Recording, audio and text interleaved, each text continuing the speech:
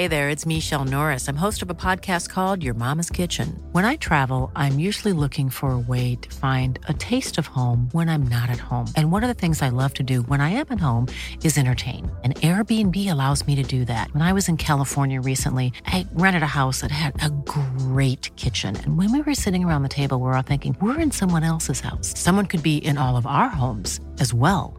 If you have a home, but you're not always at home, you have an Airbnb. Your home might be worth more than you think. Find out how much at airbnb.com/host. Ryan Reynolds here from Mint Mobile. With the price of just about everything going up during inflation, we thought we'd bring our prices down. So to help us, we brought in a reverse auctioneer, which is apparently a thing. Mint Mobile Unlimited Premium Wireless. How to get 30, 30, bit to get 30, bit to get 20, 20, 20, bit to get 20, 20, bit to get 15, 15, 15, 15, just $15 a month? Sold! Give it a try at mintmobile.com/switch. $45 up front for 3 months plus taxes and fees. Promo rate for new customers for limited time. Unlimited more than 40 gigabytes per month. Slows full terms at mintmobile.com.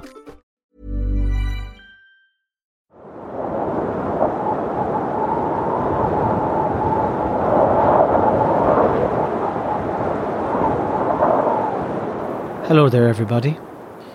On a wild and wet windy day in the west of Ireland. I don't know if you'll be able to hear the wind howling round my little house. But it's there. Good. It's a good day to be in the elements. I'm down in my shed and trying to pass the time with words and notions and cigar smoke. And the awful thing about the cigars I've realised recently is that I bought a heap of cheap ones. Like a fucking mound of them. 75 cheap cigars. Oh, trash. Pure trash. Oh, you'd be coughing and spluttering. My father used to always say to me, you're better off overspending on something that you really like rather than underspending on something that you half like. So I'd one expensive cigar left. Like, we're talking something the size of a broom handle, like a fucking 8-foot long cigar, and the sweetest thing to be inhaling. Now, you'd need a week off work just to go at it, to get through it. But a beautiful thing it was to be doing, and I thought, well, it's the last one, so I better get some more. But sure, I couldn't. They're about $9,000 each, so I couldn't. I can't afford to be buying too many of them in a week. So I said, I'll buy a heap of cheap ones. Not that I know too much about cigars and thinking that there wouldn't be too much of a difference between one and the other. So anyway, a fella came in a van and gave me the cheap ones, and they're tough country. And I'm kind of starting to realise that. I realise it with whiskey as well.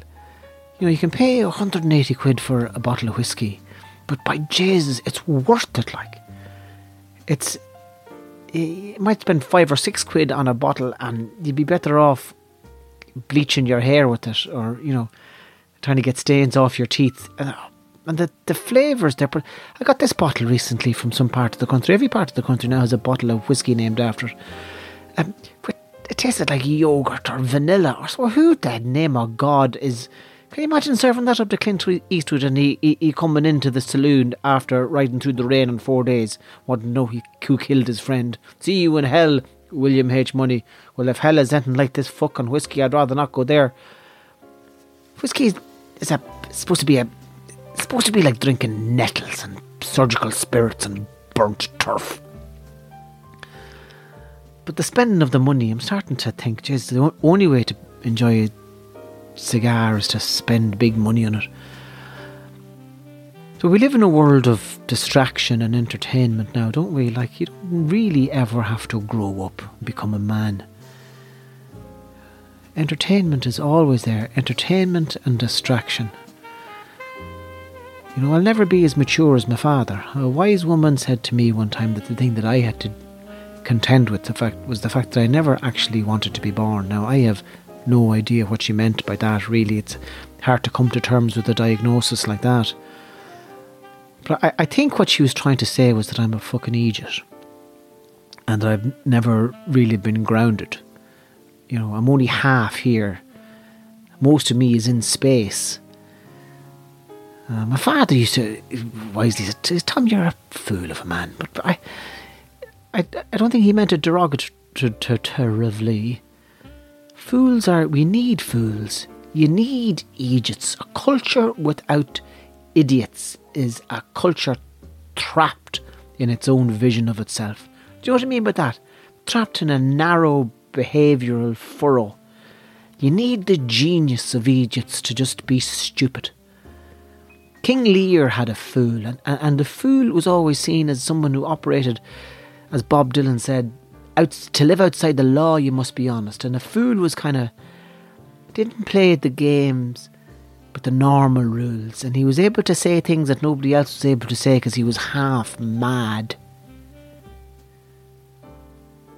And I wouldn't be as good as a fool. I wouldn't have that genius in me, but to accept myself as an idiot, I think is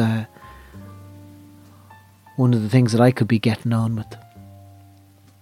I know this woman, she's in her 70s and she's full of the most marvellous, girl-like, playful energy. It's like she never grew up either. And she's a delight to be around. Her eyes are always sparkling and she's full of laughter, and you'd hope that she never grows up. And you'd always choose to be in her company rather than that of somebody serious and obedient to the norms. It's why children are such a delight as well, because their brains are only half formed. The closest that I ever get to maturity is exhaustion.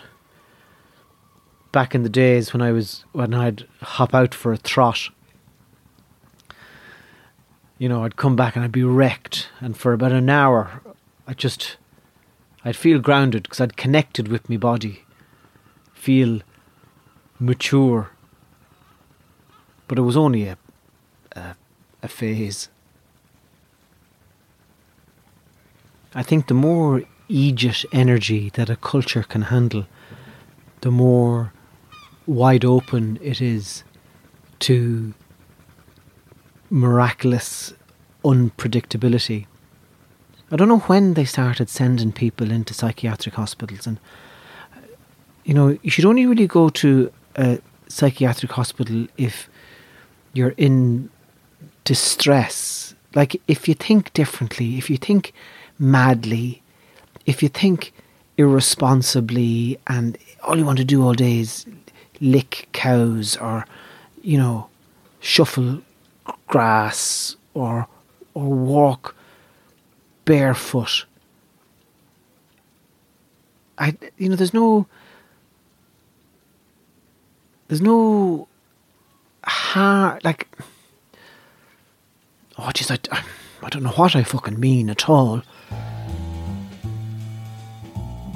I mean, if we think of how immensely fond of Billy Connolly we are, as he presents himself on stage anyways, with the long hair and the purple beard and just the outlaw graw for silliness. Isn't it a marvellous thing?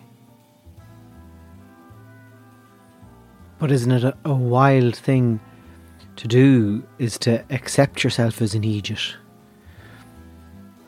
To look in the mirror, gaze into your own eyeballs and say, fool, you're a fucking fool of a man. And for this to be a good thing, for it to be all right, to look at the ridiculousness of yourself and how you'll never grow up. To have that kind of humility, but you wouldn't even have enough humility to be to be humble. You're just because you're a fool. And to accept that. The clowns, I think, do this thing where clowns are always old. You know, you'd never take a young clown seriously because they haven't had enough tragedy yet to be total outsiders. There's still some sort of societal hope for them. They can still make it to normal. But an owl clown,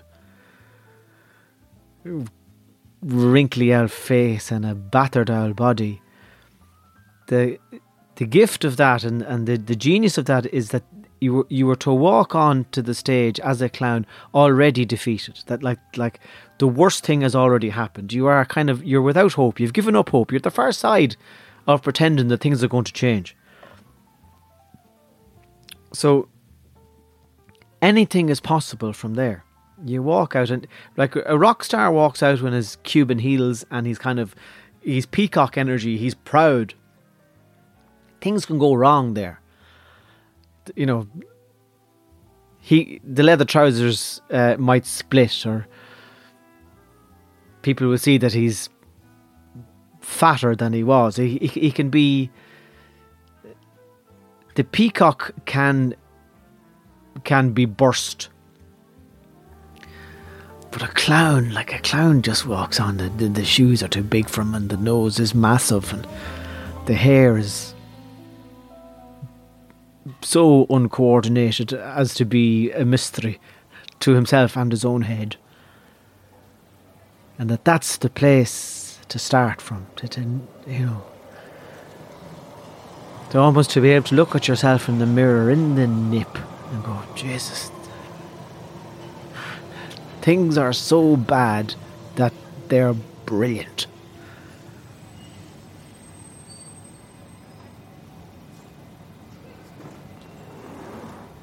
And that once you commit yourself to this path, your only ambition, if it can be called an ambition at all, is to become more and more useless every day.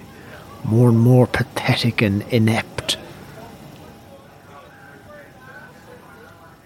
I think about the whole notion of playing and the joy and the creativity of that versus the burden of pressure.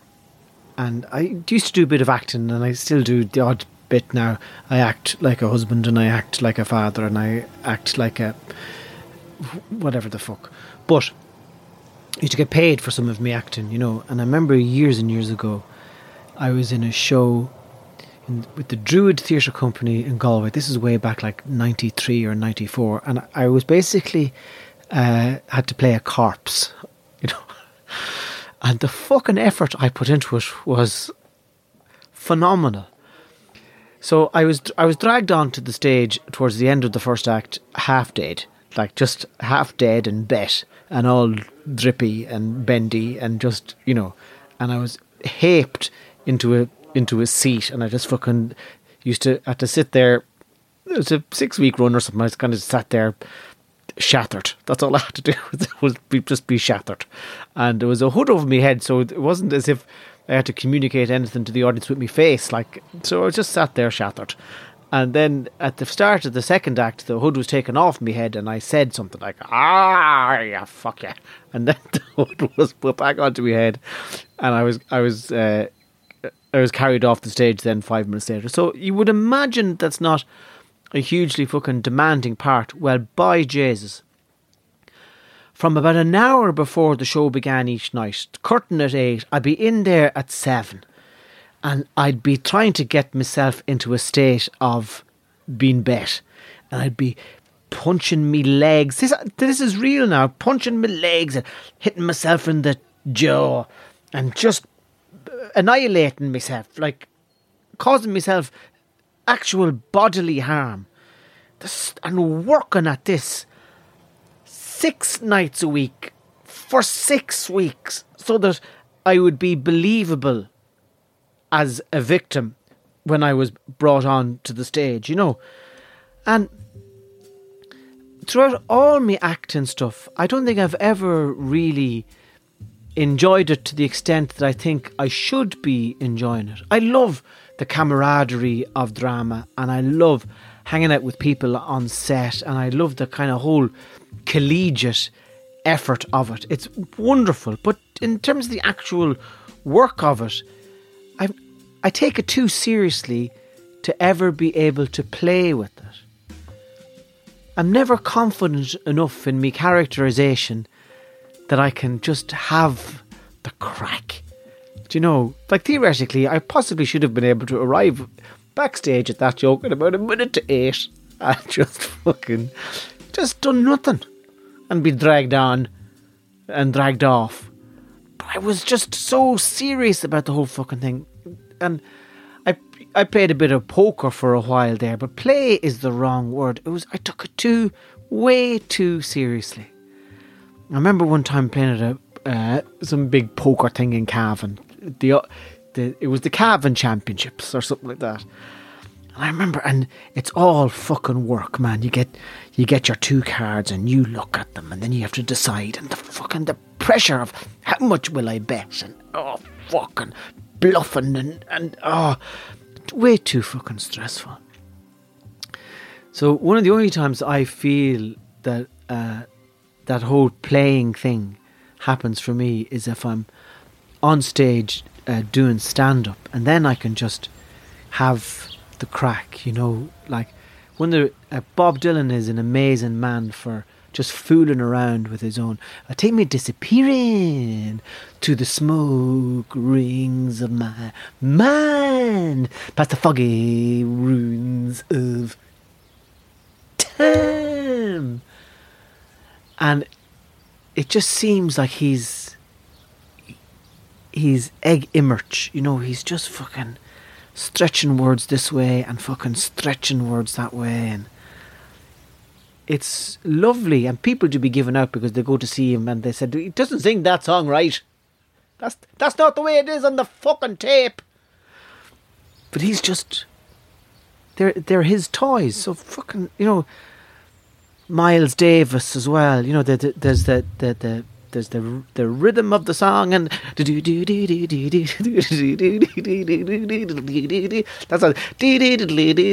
one of Miles Davis's. And then he takes the trumpet, and so the other boys, the bass and the drums, they're providing the structure, and Miles do whatever the fuck you want, as long as you stay in the rhythm of the thing, and that's where it's at, isn't it? Playing. Flann O'Brien was another great man. Flann O'Brien, if you've never read any of his newspaper articles, shoot yourself. Fucking go out now and shoot yourself with a fucking parsley and tomato sauce. He was, but was fantastic about him and the way that he's able to play is that he used to write 4 or 5 articles a week for the newspaper, but he'd only often have an hour to do it. So whatever was the first word that fell out of his fingers onto the typewriter, that was the word he had to work with, and that was whatever was the first, even if it was a ridiculously stupid situation that he'd invented, that's what he had to fucking go along with and build this empire of daftness. And it's beautiful. Now, I know lots of people out there now, they'd be working in jobs where they couldn't afford to be silly. You know, if you're a plumber or a brain surgeon, do you know, is it morally acceptable for you to be going into work every day going, well, how can I have a bit of crack with this? Possibly not. You know, I don't know if a brain surgeon can saw off half of someone's skull and just wonder to himself, now, I bet you a tenner I can make this fucker left-handed. And isn't it the great crime of education? The education system. That we take a beautiful dream machine of a 5-year-old and turn him into a responsible adult. Isn't that the gulag? Isn't it? That's the horror of the world. That we, annihilate dreamers, or else turn all dreaming to money. You know, that everything is measured in terms of economics. I saw this thing today. It was a podcast, yoke, I think it was called How to Fail. And I thought, oh, fucking fantastic now. Here's the perfect, here's the loser's manifesto. Here's the freedom of Egypts. Here is a place where being useless will be celebrated. And I was so disappointed because what the podcast is about is failure as a prelude to success. It's how failing at one thing turns you into a success in something else, or how being a useless fucking writer turns you into being a brilliant writer. And fuck off. Just let the Egypts run free. The world is in need of more fools. In the United Nations, and every government needs a fucking fool. Every classroom needs about 4 or 5 of them. You know, you wouldn't dream of a classroom without windows that you can open to let fresh air in. The same way, you should never dream of an education system that prevents fools from flourishing. There should always be 8 or 9, I'm thinking now, as opposed to 4 or 5. A good 2 dozen Egypts in the class who never have to do exams, you know, or whose job when the exams comes round is to fail everything. And if they pass anything, then they've failed. There's no success like failure, and failure's no success at all.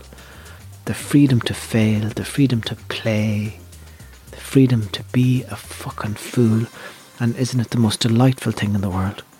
To fill yourself up with the fresh air of playful, childish, joyful fucking lunacy. Well, that's all from me for this episode. Good luck.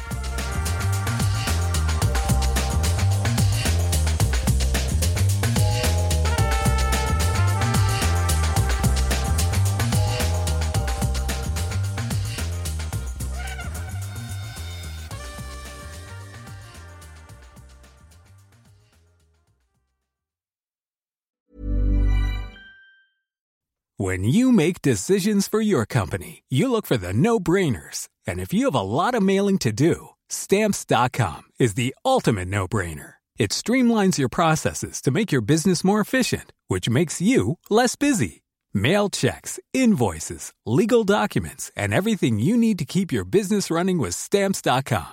Seamlessly connect with every major marketplace and shopping cart. Schedule package pickups and see your cheapest and fastest shipping options from different carriers, with rates up to 89% off USPS and UPS rates. And with the Stamps.com mobile app, you can take care of mailing and shipping wherever you are. Make the same no-brainer decision as over 1 million other businesses with Stamps.com. Sign up with code PROGRAM for a 4-week trial, plus free postage and a free digital scale. No long-term commitments or contracts.